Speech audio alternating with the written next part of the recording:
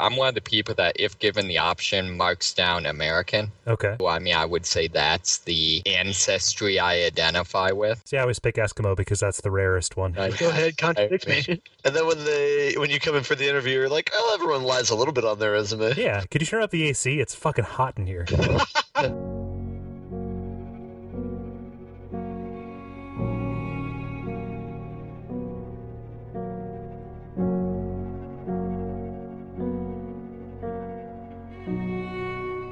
Welcome to episode number 129 of Stand Under the Don't Tree and Riddle Me This, a podcast about video games, a completely free podcast about video games, unless you count time as a cost, and we don't.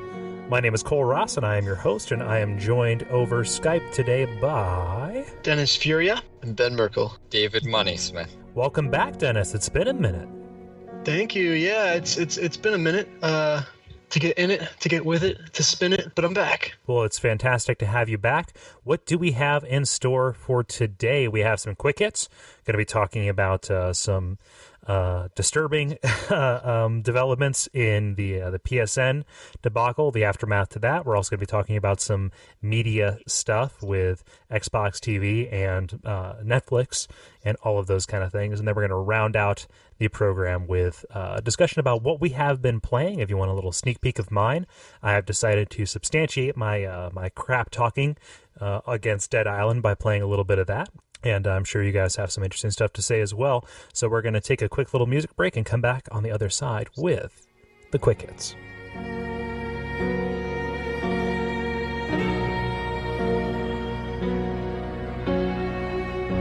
Now, the quick hits are where we talk about video game news, and we do it in a hasty manner, but we still, try and, give you the information that you need, plus the commentary that you desire, and the opportunity to talk that we crave. Coin sound. So the first quick hit is almost like a mystery hit. Xbox TV is going to be a thing this holiday season. What is Xbox TV, you might ask? It's something that Microsoft recently announced, and the company, Microsoft, is currently in talks with dozens or hundreds of content suppliers for the service which will mix live TV and on-demand content. And it's rumored that Microsoft is working with Comcast and Verizon to get the shows onto the service. Yet no pricing has been announced. Dozens or hundreds. Mm-hmm. So I'm going to put 5 minutes on the clock, and we're going to see where this goes. I added this to the program notes because this is something that's irritating me. I've yet to see TV done right. Yeah. In a way that isn't just the worst experience possible. I had a bit of an experience last Thursday when It's Always Sunny in Philadelphia had its season premiere. Went to watch it on my Time Warner cable box, and it would not air in high definition. It just kept on locking up and freezing and said, this is not available. Yesterday, I was sitting down and I wanted to watch some TV. I saw that Pee-wee's Big Adventure was on. One of my favorite movies of all time. That channel was not available. Nice. And then I went and looked around and saw, Young Frankenstein is on. Another fantastic movie I counted as one of my favorites. And that was a pay channel. And I've been waiting and hoping in my heart of hearts that somebody would make TV that isn't just the most awful thing in the entire world. And I don't know if Microsoft can do it. Yeah, first off, I'm surprised you found Young Frankenstein on a pay channel. Must have been between Naughty Vixens and Fight Night 500, Well, that's the thing, because they have HBO on demand and high definition and things like that. I can understand some channels are subscription channels, but these are it seems like every network has a 4-pay movie channel now, and they don't hide those out. I wish there was an option where you could say, don't put pay channels in this, but they want to hang that out there so you can see a fantastic Mel Brooks film and oh man, do I want to pay for this? Okay, $15 a month, that's not bad. And then boom, there you go. Just the worst. I can definitely feel for you because actually right before getting on for this podcast, I was filling out a service request on my cable, which isn't working. But I mean, really, most of the time, I just do Hulu or Netflix. I think that I'm just tired of watching television programs on my computer screen. That's okay for a minute, but it's just kind of like my TV is always a monitor, simply just a monitor for my gaming systems, and that's it. It just, every time I try and watch TV on there, my problem is, I can't imagine this coming at a cost that isn't completely absurd. How do you define absurd? Absurd. I'm talking like okay, so in order to do Netflix on Xbox 360, you have to be a gold member, which is $60 per year, and then you have to have a Netflix membership, which for a while there was up to about $15 per thing. Now it's down to $8. Hulu Plus, you have to subscribe to them. I believe it's like what, $15 per month, which in the scheme of things compared to like cable, dear God, if you do cable, that's what, $50-$60 a month. Yeah. To have like a modicum of any kind of good number of channels. That's just I don't know. I don't think that the content providers, in this case Verizon, Comcast, etc., are going to let this be something where it's like, oh, that's packed in with your Xbox Live Gold. Case in point, DirecTV added the NFL season ticket to PlayStation 3, and you have to pay like $600 for the entire season to get that. And apparently it didn't really work on the first on opening weekend. That's just crazy. In order for it to be worth it, it would have to be better than Netflix, which probably means it would have to be less than $15, because I can't really see them providing a better service. It's almost, Netflix is almost like the World of Warcraft of that industry, in that it was kind of their, not necessarily first, but early enough on, it set so many of the standards and so many people are subscribed to it that they've really got the muscle to, one, do it well enough to make it work, and then two, to kind of edge out anyone who tries to get in on their turf. They've established a synecdoche, which is, it's a service that either streams movies or, mails things to you. That's our time. Whoa, you got a new time? That's impressive. I know, right? No, just anything that mails DVDs to you is now Netflix. As opposed to, it's not Blockbuster's video service or whatever. But we'll see that Netflix may not be the king of this forever, at least as we understand it. So, sorry, down, boy, down. Unleash the dogs. Can we start yelling "dive" every time the timer goes off? I just love that if you keep on talking after the timer goes off, they set the dogs on you. That's pretty. This week, Netflix announced that it will be splitting its company into two, with the DVD shipping part of their business becoming the horribly named Qwikster. Let's just let that one sit there for a while. Gonna let that hang. Qwikster. Okay. I like this spelling. Let me go vomit. Can I spell? You're a marketing and branding guy too, so this must just be like nails on a chalkboard. Yeah. We need to hurry up. Dennis is getting physically ill by this. It's spelled Qwikster. Qwikster. Well, this move will have tremendous repercussions on the home video industry. It's been revealed that Qwikster will be edging its way into video game rentals as well. This feature is being billed as an upgrade option, and no pricing information has been released. This will be similar to when Netflix, that was, offered Blu-rays for a couple extra bucks a month. So this is them kind of firing a shot across GameFly's bow. I am going to put 5 minutes on the clock, and we're going to see where this takes us. As most of us have been GameFly subscribers, what do we think of this? Dennis, you being the one who was most loyal to the service. Honestly, I don't think it's a shot across GameFly's bow at all. I think what happened was Netflix wanted to find a way to cut off the one arm of its business that wasn't profitable and wanted to do it, you kind of let it die without hurting its overall financials. So you spin it off and let it go die in a corner on its own while the rest of your business continues looking great. So I think GameFly's probably looking at this saying, nah, I feel bad for the people who are going to have to, redo their subscriptions after 3 months when this thing dies. It is a horribly handled thing. I woke up on Monday morning and I had an email from the CEO of Netflix basically explaining, yeah, we're going to break this in two. And it's like, how bad is it that the CEO is like talking to the average customer saying, this is the new direction for companies. Yeah. But you're right. You know, it is their way of trying to quarantine the bad part. And I agree. It's, DVDs are going the way of wax cylinders. But let's assume that this is kind of billed as a killer feature. You know, if it's priced cheaper than GameFly, I can imagine that Netflix with their current kind of infrastructure and their deals with, you know, the United States Postal System, you know, this might expedite shipping. This might make it a little bit better for the customer. I mean, any thoughts on that? The Postal Service might not be a good bet right now. Well, that's out of scope, but continue. I don't know. I mean, when Dennis and I when I was mooching off of Dennis's Netflix or GameFly, I'm still mooching off of its Netflix. That's another issue. I will report you to. That is unconscionable.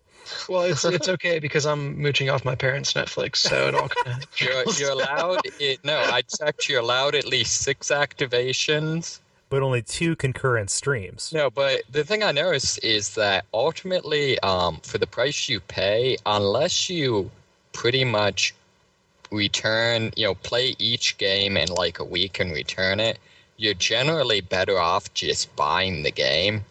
I feel like Netflix is GameFly is in a lot of ways just a way to play a lot of games without feeling like you're spending a lot of money buying games. I mean, thinking of a hypothetical, I imagine a lot of people feel more comfortable spending $22 per month to support their game habit rather than what, like I do. I budget myself for one game every month, and that's $60 per month.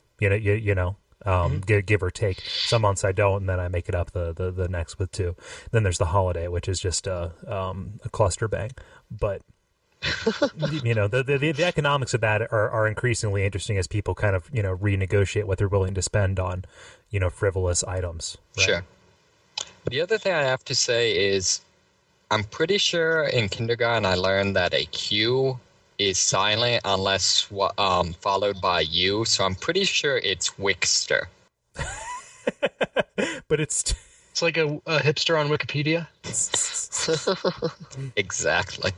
Ben, what's up? About Quickster? Well, I mean, just do you have any thoughts? You've been silent here. Well, I mean, I don't even have a Netflix account.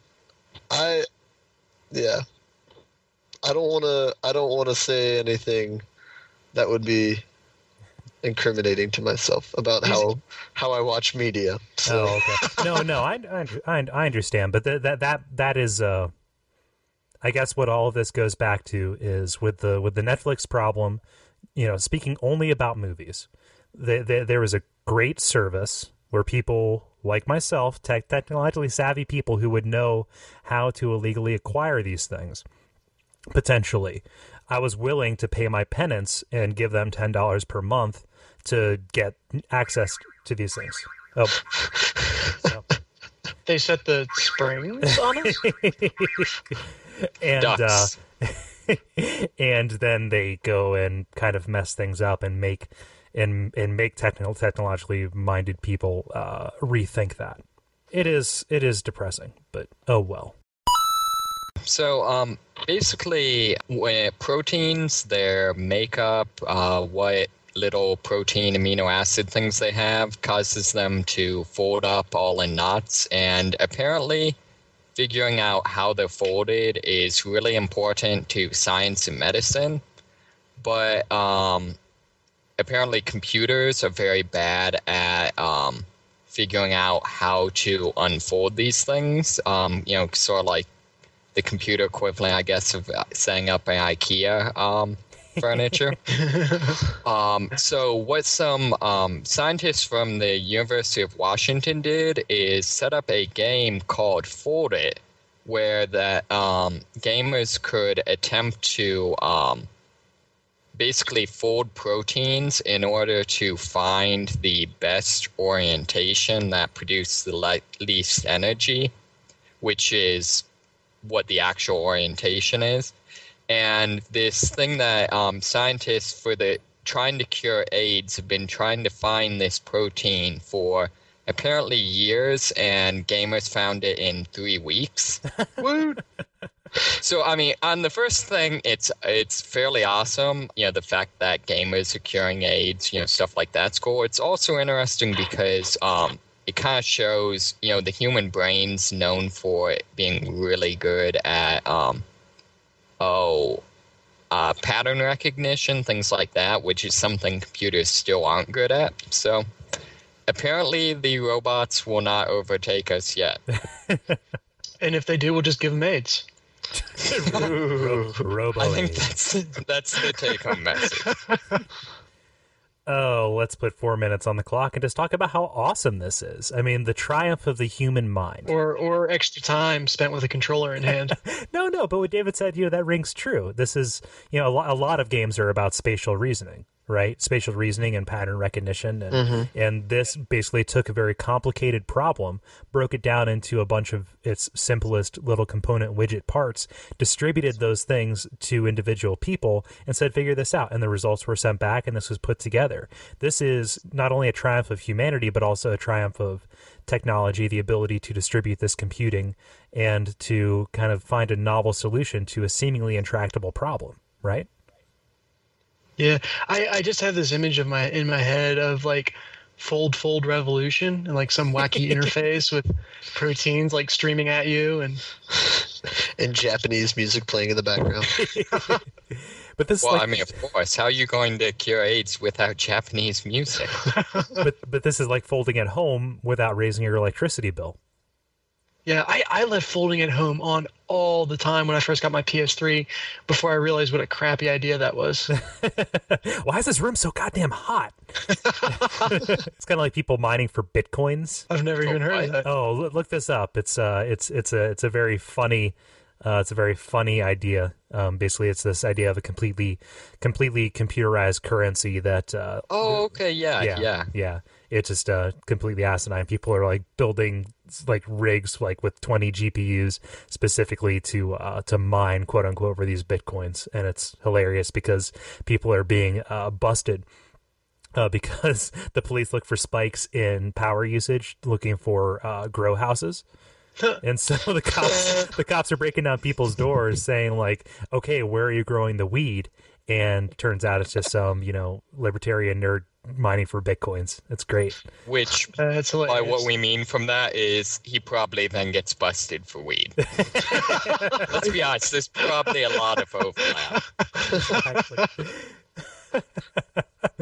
But the fact remains. The fact remains. I mean, David, did it say like what platform this was for? See, I was actually trying to find that. It lists it as being on Wikipedia as being Linux, Windows, and Mac. However, the actual article I read was on PlayStationLifestyle.net, which would tend to suggest that someone playing a PlayStation managed to find it. I think it's relevant to general gamer interest, though. Yeah, I suppose that's true. So, I guess basically on the computer. Okay, Yeah, that's the one PlayStation 3 that they never updated that can still run Linux. sick burns, my friend. There's been several things that have tried this, though. There's the reCAPTCHA or whatever is basically the same idea, or CAPTCHA in general. Or Google 411 was how they set up the reference database for their voice recognition. That never works on my Google Voice account. That's amazing. So this was just one protein in a retrovirus that is very similar to AIDS. So Right. 3 weeks in what scientists took years to even begin to scratch the surface of. It'd be interesting to see if they extend it, because the idea of figuring out protein folding is a big deal in a lot of different medical procedures in terms of detecting different viruses, finding ways to cure them all. Theoretically, I mean, this could be a big deal. Dude, they should install this game in like every waiting room for every doctor and hospital ever. Totally. Yeah. I don't know if you're joking or not, but it's a good idea. It's no, it kind of started out as like, where would it be amusing to have this? And Prison. And that's time. Boing. so Sony has issued a mandatory system update that serves only one purpose: to amend the PSN Terms of Service Agreement to forbid class action lawsuits of any form. Instead, all disputes and arbitration must be handled on an individual basis unless Sony agrees otherwise. This decision is related to this spring's month-long outage. Users will have the option to opt out of the agreement by sending Sony a postcard. So basically, this enrages me because it's essentially Sony saying, we expect it to happen again. Let's put 4 minutes on the clock. Explain that. I mean, so yeah, you guys screwed up big time. You leaked people's information all over the internet. Well, I mean, technically, you dangled it out there and hackers took it, but it's basically the same thing. And so you kind of have consequences headed towards you. That's the world we live in, you know?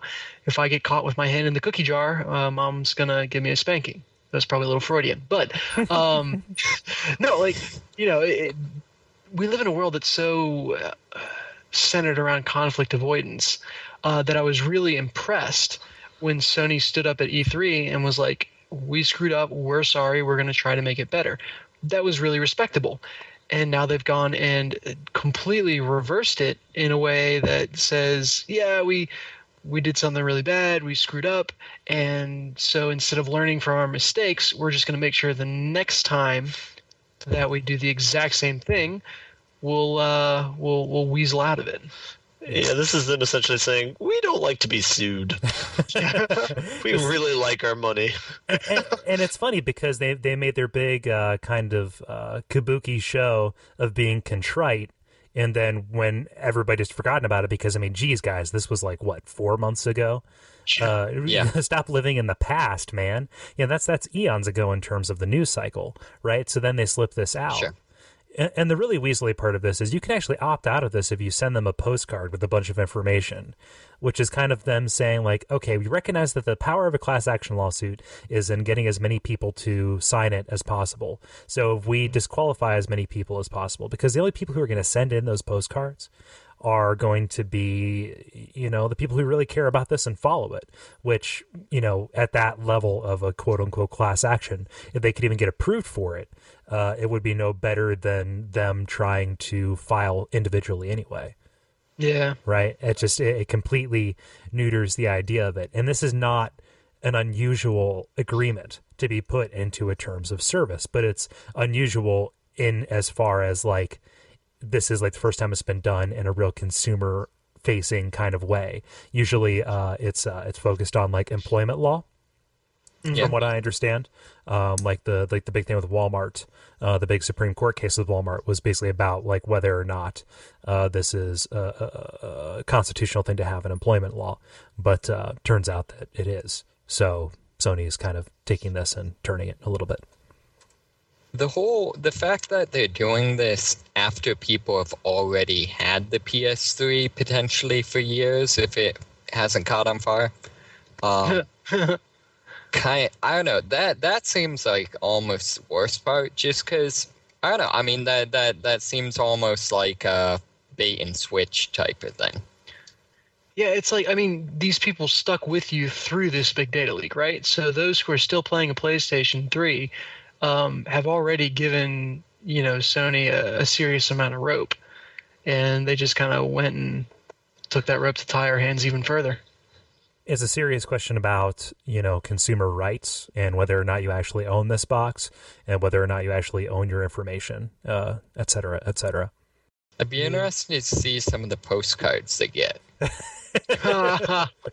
We should capitalize on this. Let's take pictures of us flipping off the camera, just like a close-up shot of a hand, and then we'll market that if we, with the template set up. You know, this is your name, this is your PSN number, this is your account number, et cetera, and then we can put those up on sale on Craigslist, and then we'll get. I like it. Yeah, let's do that. Come on. Oh yeah. Got a camera right here. Let's start a movement where you know write the postcard, make it easily legible, and then just wear it in your underwear for a day. before you say. Oh, come on! It's not that person's fault. It's not the male jockey's fault. That's just cruel, Dennis. Well, we know the postal service is on its way out anyway. So We're sitting here having a good time, and you have to go and make it gross. Shame on you.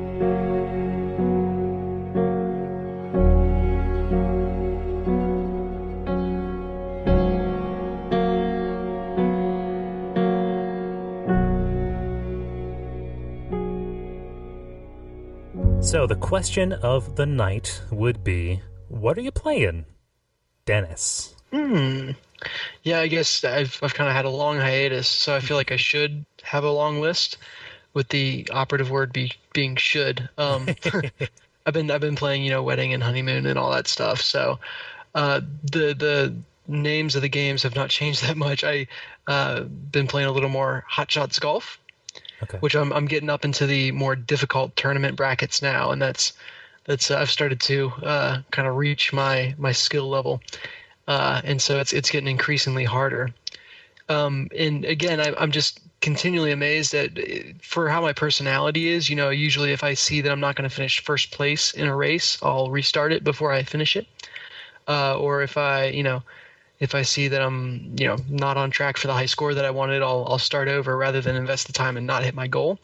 But in Hot Shots, I've been more than content to play through a round where I'm really not doing that good. So I don't know if it's something about the way the game is designed or just something about golf in general that lends itself to kind of just kind of messing around and playing through even when you're not doing so bad or not doing so hot.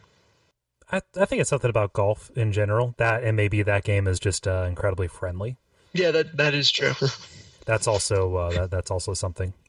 Your caddy makes such a cute, sad face when you miss that. When you miss the ball. I still love some of the dialogue in that. Yeah. Oh, me go back to China. Yeah. But then the other thing I've realized is part of what I've tried to do is kind of I'll leave the game on in the background almost, and I'll kind of play a hole and then go do some chores and then play a hole and then go, help make dinner and that sort of thing. And I suck when I do that. The game, I never would have thought about this unless I tried what I did. The game really lends itself to getting into a groove, which I guess when I say the game, I mean Hot Shots and golf in general, where, playing a bunch in a row, you start to kind of hit your stride and stuff starts clicking and you kind of get hot. Whereas when I'm trying to just kind of play one hole at a time, I just kind of stayed cold and was all over the place, which is a real shame because it's such an easy game to just set down and walk away from and come back to. Yeah. That I wish I could keep my game up while I was playing it. But no, that's what I've been playing for the most part. A little more time invested into DMC, but Devil May Cry 3, for those who weren't there when I talked about it last. Still a ton of fun, has aged extremely well, but not that much new to report. Well, did you see that there is a possibility the ESRB rated HD remakes of DMC 1 through 3? Ooh, no, I didn't. I tried to play DMC 1 and it wouldn't work on my system. So I'm very excited to hear that. It's not a done deal. It's not like confirmed. I'll be buying it when it comes awesome. out. Yeah. So the one other thing I'll say is I was gifted a PS3 or loaned, I guess I should say. My brother doesn't have a TV in his apartment right now, so I've got his PS3 at least through Christmas. And I got so excited, and then I went to hook it up, and my TV is too low def. I don't have just a plain old yellow video connector. I've only got the RGB inputs. So I either need to go buy a nicer TV, or I need to go out and I don't know if I can bring myself to do this, buy a low def connector for my PS3. Are you gonna get a Radio Shack for that? I know. It's no longer Radio Shack. It's now simply The Shack. Is it really? Yeah, they changed their name to The Shack. Pro tip, Dennis, the RF adapters for both the PlayStation 1 and PlayStation 2 work on the PlayStation 3. It's the same jack. No way. Yeah. So you could, if you're already playing your PS2 on it, you can plug from your you can plug that into your PlayStation 3. I could have had a mountain of games to talk to you guys about. I'm ashamed. I didn't even think to try that. No, it's funny because Sony's like the most consumer friendly in that regard, which makes sense because they need to be consumer friendly in some regard, right? Yeah, well, I was about to say, I'm surprised they didn't make that the case on the 60 gigabyte PS3 and then make you buy a special adapter for when this came out. But okay, well, I'm going to go play some games. I'm really going to go work on cleaning out the massively overstocked rooms of my house. But that's what I've been playing. Apparently, my repertoire of games for next week will be vastly expanded. Oh, very nice. Yeah, well, yeah, and I apologize to the audience. I do have to duck out early, but well, that's perfectly fine. Thank you so much for joining us for the first part of the show. Thank you guys for being awesome. Yeah, let's continue with discussion here. Do you guys mind if I go? Because I've got some kind of brief stuff here. Can I go? Because mine is really anticlimactic. Okay, yeah, go. See, I feel like then you should go last. Yeah, I know, But- all right? Oh, I just haven't been playing much at all. I've been teaching. Yeah, go ahead. Yeah, same here. I've played one round, maybe two, of Modern Warfare 2, and played a little bit of Fallout 3, but that's about it. Like I have little to nothing to say. I did a little bit on Fallout 3, doing more missions for the Yes Man, and want to see how that ending is. But By Fallout 3, do you mean Fallout New Vegas? yeah, that's the one. That's what I mean. I was curious. Yeah. So the Yes Man missions, they don't differ very substantially from the Mr. House missions, Okay. from what I understand. Yeah. I think I'll play that through and slowly go through that, and then after I do that, I'll probably just look up what all the different stories are, and then play whatever sounds interesting enough. Makes sense. What kind of character did you roll? I used a lot of plasma guns or whatever, but I put my intelligence at a 10 from the get-go, and I think I got the one perk where you get 2 extra skill points. I got that very early on, and so I was basically just trying to max out all my skills. So, but then in addition to that, I used energy weapons. And I gotcha. Well, I told the story last week about being the gunslinger, so I remember, yeah. that story does not bear repeating. But it's just interesting to see what people roll as, and if they're happy with it. Because the sad thing about a lot of these games is that you're forced to make these decisions about what kind of character you're going to play before you realize whether or not that kind of character will be fun to play. You know, I'm thinking of another game that has a similar system to that, which could segue into what you're going to talk about. Knights of the Old Republic, I felt, was a similar sort of dynamic there, but perhaps we can talk about that for your thing. See, that's why I always played on PC, because then if that happens, I just open up Developer Console and change things to what I would have done if I had known. But yeah, that's all I got. So Okay. Well, I hate to disappoint you, Ben, but I played about a half an hour of Knights of the Old Republic 1. Okay. Simply because I bought it on a lark, and I'm still getting used to it. No, I'm not saying I quit gasping. You're gonna pass out. No. So I'll have more to say about it next week. How far did you get in the story? I am at the very end of the tutorial level. Okay. Yeah. So I'm still learning more. It's very strange how it controls. I can tell that it was primarily developed for the console, which is something I didn't anticipate. Okay. Just because of the way that you do control. I expected to be able to like pull back into a Baldur's Gate / Neverwinter Nights, tactical view, like looking down at everything, as opposed to the view and kind of the decisions always being made from a single character level. So that is something where I need to get used to it and get acclimated to kind of getting around. It runs very well on my Mac, which obviously it should, since it's an 8-year-old game. But I got it on the App Store. It's the first game I bought on the official Apple App Store, as opposed to going through Steam, etc. And I've been very pleased with the process. I saw that it was on sale, so I was like, yeah, I'll get it, and I'll make Ben happy. But I am rolling right now a female scoundrel And then I imagine that I will go, Jedi at some point, or will have to. Did I give you any advice when you said you were playing that game? Did I tell you anything about like? Because I thought about telling you like, oh, you should put your intelligence at this or something like that, but I don't know if I did or not. No, you didn't say that. I always, when I play these games, I always roll for conversation. So I set my intelligence and my charisma very high. Gotcha. Yeah, like so my main stats: intelligence, charisma, and dexterity, obviously, for doing ranged weapons. Okay, cool. Is that a good decision or? In Knights of the Old Republic 2, yeah. 2? Wait a minute.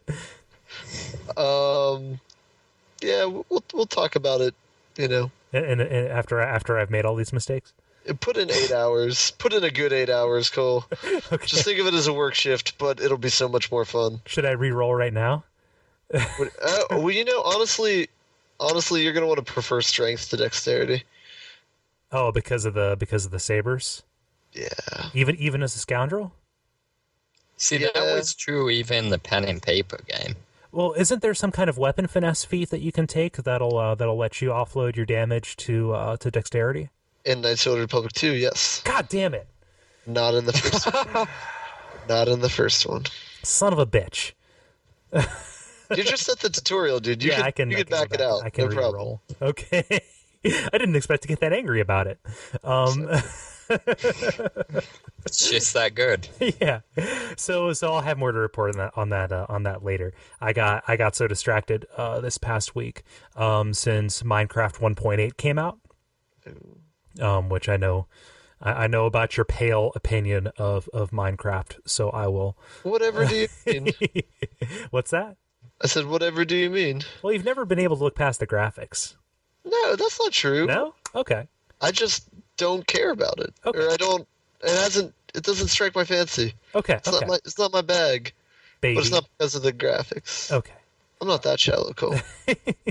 Well, 1.8 added some really interesting stuff. I mean, they're preparing for the adventure upgrade, where they're going to be adding like quests and NPCs. I was very disappointed that they didn't add quests and NPCs at this point, but we'll see how that kind of fares. But right now, the most important upgrades are the hunger system and some of the new features you can find out in the world. Specifically, and I won't spend too much time on this, but the hunger system. So it used to be that eating food, be it crops that you harvest or meat that you harvest from living beings, used to be that would restore your health directly. Whereas right now they've added a hunger system, so you have two separate meters, and you have to watch this hunger meter. And if you have a full hunger meter, it will slowly restore your health, and if your hunger meter is down, it will drain your health. And it sounds kind of like, not sound fun. It is actually, just because it adds another kind of level of simulation to the game.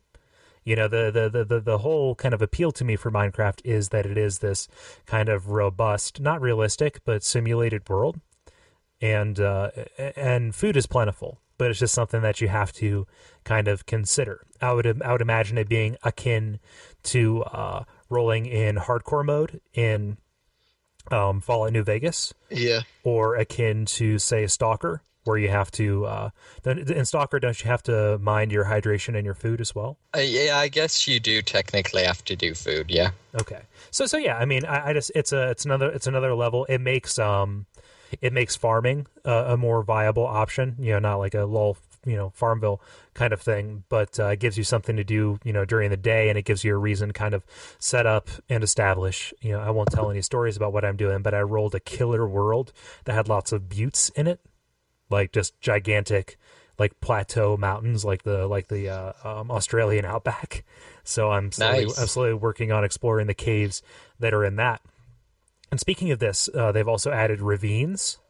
So like as you're walking through, it will generate basically canyons, And these canyons, they will always have, caves and stuff that will lead into and out of them. And so it's just like this big gash across, large parts of the world that can be rendered in there, which is really neat because with the new world generation, swamps and stuff are bigger, and just kind of the general biomes, they're very large, and just the terrain that is generated is generally much more interesting than it has been in the past. So that's pretty cool. I have yet to find any of the strongholds or the villages or the mine shafts, but they are slowly working on adding these kind of randomly placed and generated dungeon type places for you to, raid, loot, and kind of conquer. Have they tightened up combat at all? They have. They've taken some pretty important steps for that. You can do a critical hit by jumping with your sword. So if you Nice. if you hit a monster while you're coming down from a jump, it will do critical damage on it. You can also believe it's the right click. You can right click to block. And Okay. you can now charge bow hits or your bow and arrow, and you move more slowly when you're charging. So. Very cool. So when does this game officially release? It releases this November. Okay. It's fun, and it's kind of the along with like The Sims, it is this quintessential kind of toy game where there's not it's very much your curiosity and your own kind of volition that drives setting your own goals, but they're kind of adding in the support to really kind of codify things that you're supposed to quote unquote do in the game. Played a little bit of Myst 3. I'm not going to talk that much about that, although I will say it is the weakest game in the series. I'd say by far, actually. Still enjoyed it. The story is very good, but it was the first game where they added 360 view, except it's all like stills, and you are kind of like rotating around in like this QuickTime HD kind of thing where you're looking around at the still image, and it gets super, super, super dizzying, and it kind of makes you sick. So it's like Google Street Vision. Yeah, it's like walking around in Google Street View and trying to find your paths that way. It's a strategy that was much more effective in Myst 4, which I started but didn't play enough to talk about here. But Myst 4 just looks amazing, and it was developed, I think, more smartly. So yeah, PP doo-doo. Love the series, but that I think is the weakest entry, even though it is kind of the one with one of the better stories.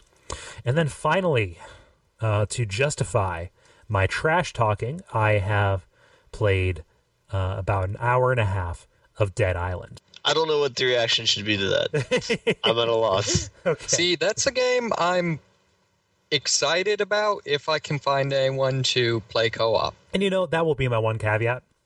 Because I don't have Xbox Live, and in fact, because my Xbox is not plugged into the internet, I didn't play co-op in this. That's my one caveat, is I may not have been playing it the way the developer intended. But I think my criticisms and my thoughts apply to it regardless. There's certain things that won't change if you are playing with a bunch of people. Playing with a bunch of people could distract you from that, and kind of that amount of fun that you're having simply by playing with other people could overwhelm the fact that the combat is a little bit shallow. That may be the case, but I guess what I'm saying is the combat's shallow.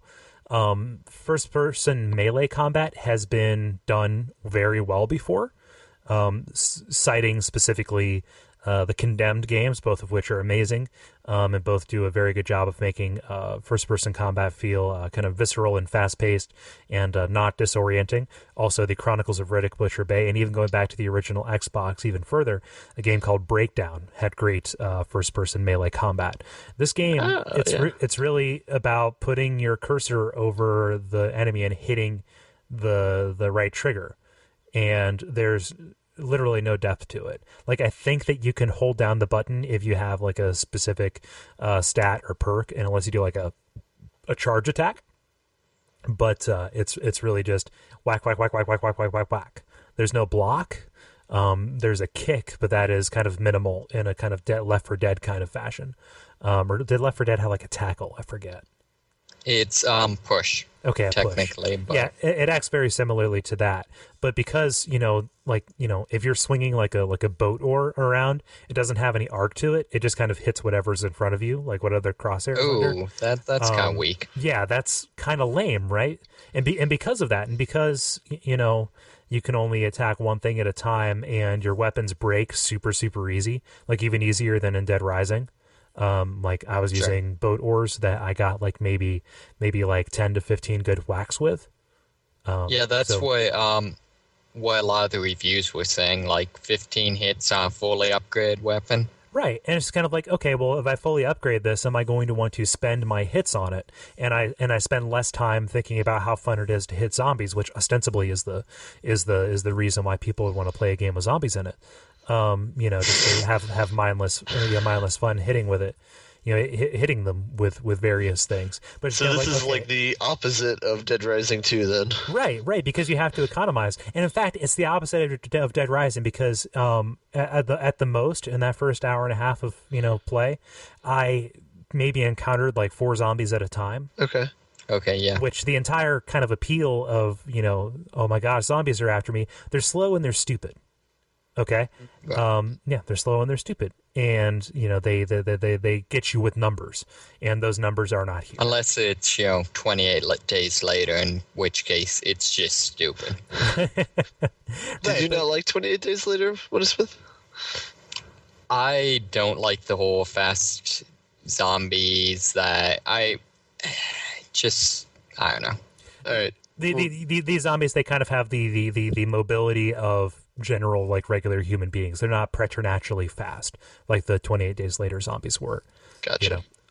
So yeah, that's a large part of my complaint. It misses the point in a lot of ways. Also, people seem to kind of associate whatever they want with this game. Like they say, oh, this is open world, or oh, this is Left 4 Dead, or oh, this is Dead Rising. Yes, the world is open, and yes, it's very big. Actually, I was kind of staggered by the size of the map. That's pretty cool. But people are also saying that this is like Fallout because you can scrounge for items and upgrade your weapons and do all that. The least fun thing about a Fallout game, from a purely visceral standpoint, although I am a kleptomaniac and I would walk into a house in Fallout and just pick up every single, pot and pan and all that and take it back and sell it. But, kind of the part that was, the least gamey and the part that broke the pacing the most was when you would walk up and have to place your cursor over something and like, oh, I missed it. Oh, I missed it. Okay, there, I got it. Oh, there was like $4 in there. Cool. All right. You walk into these rooms, these situations, these wide areas with bodies and trash cans and luggage and everything laying all over the place. It's like, okay, I'm going to take my break in this ostensibly co-op, fast-paced thing and kind of loot around while my buddies are waiting for me, I guess. I really wish more games would do it. Speaking of that, like Borderlands, so I love the just kind of vacuum pickup.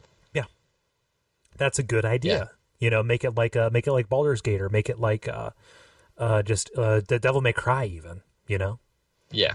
Or Enslaved. Whatever you have. What good can I say about it? I mean, it looks nice when the screen isn't tearing. Which is something that console games do to an inexcusable level. And it really bothers me. Completely. I don't know if other people are bothered by it as much as I am, but if I see a screen tear and I don't, and you're on a console, so you can't set VSync to actually fix that problem, it really, really, really takes me out of the experience. Pro tip: there's a very, very easy way to fix that. How? Play on PC. Okay, yeah, okay, I got you. So yeah, Dead Island. I'm probably going to play a little bit more of it, but beyond that, I think I might be done. So that's all I've been playing. I mean, I will have more Knights of the Old Republic for you next week, Ben. Thank goodness. One thing that I will tell you, which is pretty cool. I placed my reservation for Skyward Sword today. Ah, cool. Yeah. I made sure I thought about it for a long time. I want to get the special gold Wii Remote Plus. And the bundle that has the remote in it, like the limited edition thing, it's only $20 more than the game itself. So I would be getting a $20 Wii Remote Plus. That's pretty sweet. What do they cost normally? Like $40. Oh wow! Yeah, I know, right? And you need the Motion Plus to play the game. So, okay. And David. Well, I'll be honest. Kind of pulling a Dennis. I've just started a new job. Well, Dennis and I guess Mirko as well just started a new job. So I haven't been playing a whole lot, although I did actually get started again playing World of Warcraft. Okay. I've, Okay, wait a second. Last week, we talked to Ben, and I criticized him for, like, I just got a new job, so I'm going to play an open-world time-sink game like Fallout. You are offering I just got a new job, so why don't I play an MMO? I got to say, I'm not buying it, man. Continue. I would like to defend myself and say that I played that game before I started my job. I know, okay. well, I would say the two things. The reason I originally got is, a lot of friends in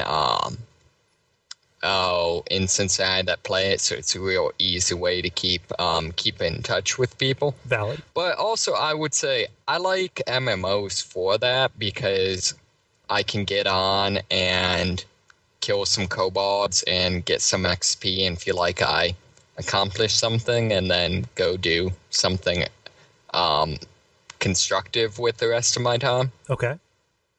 So, but this is the first time I've played it since the last expansion. So for everyone else, this is probably old news, but they've redone, I guess, their entire game world, which is sort of cool because they updated everything to show the results of all the quests you complete when you do a playthrough. It's drastic. So it's nice actually seeing some things change. Mm-hmm. Although the one thing I'm wondering is I can't quite tell if it's trying to do some like social commentary type thing, because the human lands, the overall like overarching plot line so far has been that through like the last two expansions, the humans have been going to war with everyone and just focusing all their resources on that, and now like most of the second zone is just full of homeless people, stuff like that, because the economy's been wrecked. Oh, Westfall? Like Westfall is yeah. So Red Ridge actually. So I can't quite tell if they're trying to go all social commentary on me or what. Well, I mean, that's just interesting. I did you buy Cataclysm? No, I did not. Okay, because I bought Cataclysm and I played it, but I never really got too far out of the Worgen homeworld, so I wasn't able to see the changes to kind of the WoW 1.0 experience. But that was kind of one of the big box features for it was that players of WoW 1.0 who don't have access to the Cataclysm content will still have a completely new game to play. Exactly. And one of the interesting things they've implemented is now several of the quests, I haven't quite figured out how they do it, but apparently change the way you perceive the game world. So like, cities, once you complete a quest, like getting raised, and so whenever you go back to them, they're all messed up. And I haven't figured out if it's just it changes the way you see it, or if it's like after the quest it changes things for a while and then goes back to normal, or what. But it's a nice touch. I think that it actually is like it changes the way that you see it. I think it's a very clever implementation of instancing. Yeah. So I mean, it's a pretty effective way of making the storylines a bit more believable, a bit more meaningful. This is what I say anytime an MMO comes up. But I like WoW, I really do. I think it's a very well designed game. I've played it before. I got Cataclysm after it came out. I played that a little bit, but I have so much guilt associated with not playing them that like, I'm paying $15 a month for this. Well, do I feel like playing it? No, not really. Well, that makes me feel bad because I'm paying $15 a month to play it. I'm so flaky with my commitment to a game, that I can't just do what I would normally do and just put that game down for several months and then come back to it later. So it's better for me not to even just be involved with it at the time because I can't predict when that's going to happen. Sure, and I mean that is, previous to this, I played like right before December. So I mean that's pretty typical for me too. Is just you play. I play for a couple months and then cancel my subscription. So. So what kind of, like, are you playing a character that you rolled before, or is this a new character? Actually, kind of two things. One of the other features they've added I like is that you can now do dungeons with players that are on different servers. Yes.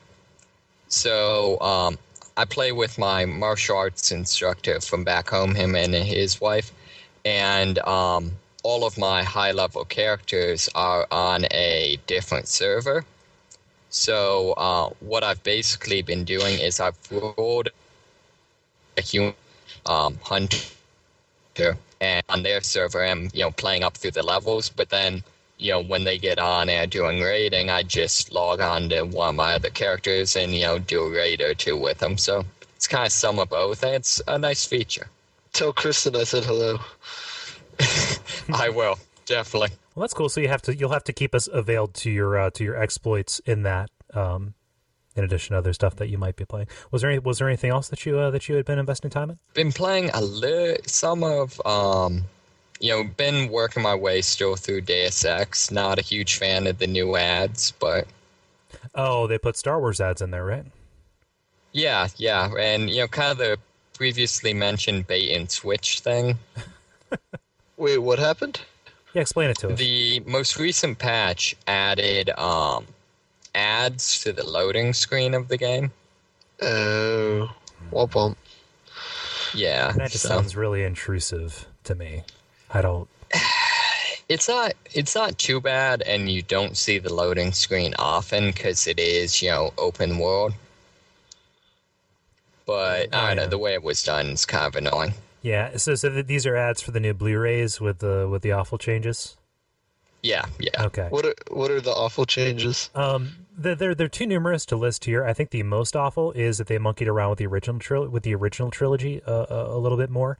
Again, again, right? The scene where Darth Vader runs across the room and throws the Emperor down the shaft. Yeah. He screams, "No! No! No! No! No! No!" The Emperor does? No, Darth Vader. He screams no as he throws somebody down a shaft. Like he says no, no, no, no as he's looking at the Emperor torturing Luke. Then he screams no as he's running across, and then he picks him up and throws it down. Is this to just try for internet memes? Is this to try and justify Darth Vader's screaming no like an idiot at the end of episode 3? Well, it's throwing it along this, which there are lots of arguments to be made about why it's asinine. Like they did it the wrong way around. Like they should have just taken the no out of episode 3 instead of letting that particular piece of hammy acting infect every other aspect of the character. But the actor who is in the suit, he did such a good job of kind of emoting the vulnerability and kind of conflictedness that Darth Vader is feeling at that time without words, without any anything, and just the voiceless aspect of that, just him, these subtle movements, and then getting up and doing it. It comes out of left field. That, and he takes the Emperor by surprise. That's why it's such a thing. The Emperor just discounted, like, he would never turn on me, he would never turn on me, and then he's so busy having his fun torturing Luke, and then boom, here comes Darth Vader, throws him down out of nowhere. That doesn't play if Darth Vader is screaming no as he's running at you. Yeah. Damn. The other thing I don't get is, apparently he said no once, so therefore he must do it in every dramatic moment. Like, is that how things work? I guess. I don't know. So yeah, but these ads are being put in there, and in-game advertising, that's not a new thing. It was done as early back as like SWAT 4 that had in-game advertising. It even tracked how long you looked at the ads in order to sell it.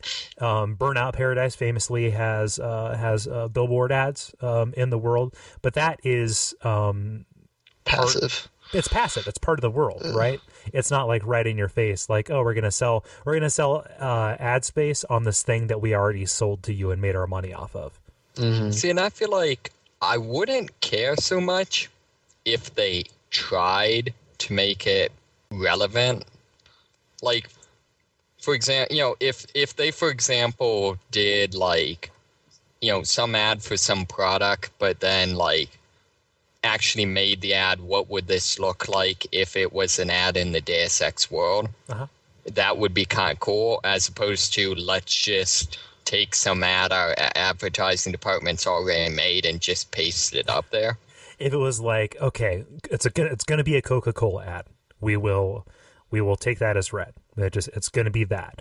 But we work with the graphic designers at Coca-Cola to market future Coke, right? Right. And say, oh, it plays nice with augments, et cetera, et cetera. So it's still, yeah.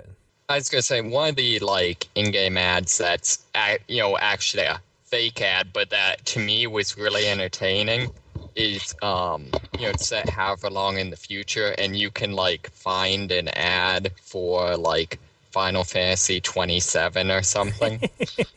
like that. Like yeah. I saw that, I'm like, that's kind of witty. Yeah. Maybe that wouldn't exactly be an effective ad, but that sort of idea. The word that I'm looking for is diegetic.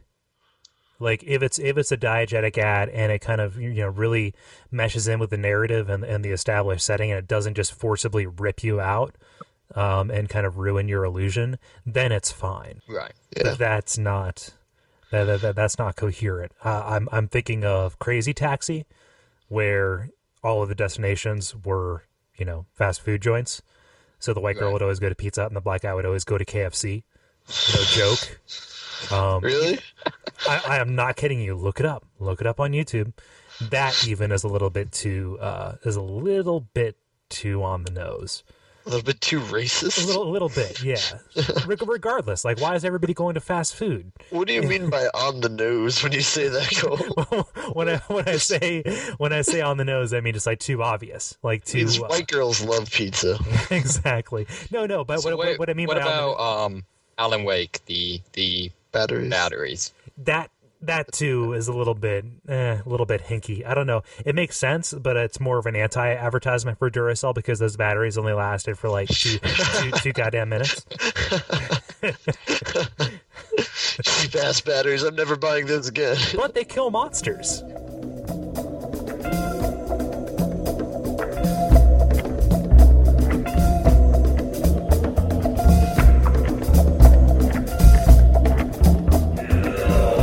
That was episode number 129 of Stand Under the Don't Tree and Riddle Me This, a podcast about video games.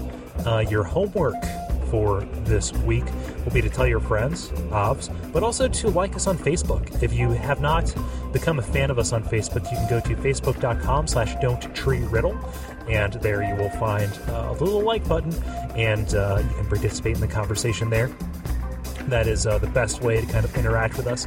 I think that, and email too. That's don'ttreeriddle@duckfeed.tv. Other things you can do, you can go to duckfeed.tv and look up old episodes of the show.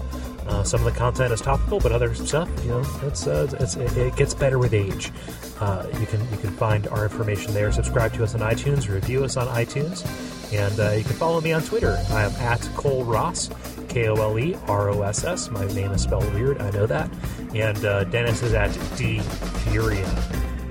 Can you guys think of anything else that the listeners can do? Cole, do you have any funny videos to watch this week that is as good as Alex Jones going Super Saiyan?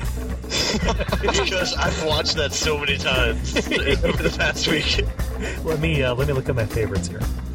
Okay, this one's a little bit long, but you should go to YouTube and look up something under the name of Paranoid Complains to City about Rogue Helicopter Pilot. Oh! Yes! And there's a remix video, so it has to be pretty good. That's your video homework. You can check that out. And just in general, keep on listening. So for Stand Under the Don't Tree and Riddle Me This has been Cole Ross. Dennis Furia has left the building, but he will be back.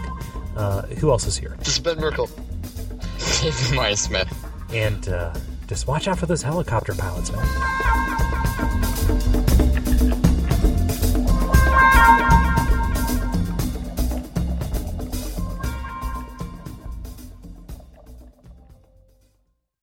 Three, 2, 1. I'm here tonight to request John Walsh of the FBI's Most Wanted to make public and request America's number one public enemy. We have a rogue helicopter pilot on the loose inside this airspace. He's also on the loose inside this country. And I am after this report right here, which is a classified document from the Freedom of Information Act within the FAA. When I came down here to speak back in April about the bundling, I went home. I said something because I could back it up, because I went to the Smith Junior High meeting years ago, and I reminded you of 4 things I said, which was no smoking, 30,000 seats, solar hot water panels on it, and put ice in the arena. And I told you why there's no ice in the arena. I made a statement, and the statement was the reason there's no ice in the arena is because somebody had their hand in the pot. He didn't want ice in that arena because he knew down the road, just like with the NBA, eventually the NFL and the NHL were going to expand. And if you allowed ice to be put in that arena, that means sometimes down the road he'd have a competing tenant, which would lessen his bargaining power at the city of Charlotte. I've been ready to explode like Mount St. Helens since the weekend of May 27th and 28th. And what happened to me was the evening of the 28th, I woke up in my house at late in the evening, early mornings a.m., and my house was shaking. And it kept shaking. And it's shaking. It shakes for over a minute to 2 minutes. It shook constantly. And it was the same white helicopter that I saw on Sunday afternoon that flew over my house when I walked from my part of the house to my garage. The exact same. I won't raise I've got Boy Scouts in the audience, and they may be getting scared because of your behavior. That's fine. They have a right to be scared because that's why I'm here tonight. I was scared. I was endangered, and I was threatened. My life was in danger because we have a helicopter pilot that flew 25 to 30 feet off my roof line between the magnolia tree and the property line for 1 to 2 minutes, and then he bailed out. And I followed him, and I tracked him down through the FAA because I made an official report. Sue Myrick knows about this. The FBI knows about this. John Edwards knows about this. This Criminal Intelligence Division, the Charlotte Mecklenburg Police Department knows about this. I want this pilot. It's a matter of national security. Wherever you are, Mr. Helicopter Pilot, come out of your hole. And you too, George Shinn, because you were in that helicopter, pilot. You were in that helicopter, and you were nothing but a chameleon, lemon-headed, coward, terrorist pussy. And I'm after you, buddy. You're going to pay for it. Good night. Thank you very much, sir. You're nothing but a lemon-headed coward terrorist pussy. I wonder how often he did this. Like, I wonder at the beginning. I love how they just are like, and such on the Homeland Security issue. It's just like it's Dale Gribble, right?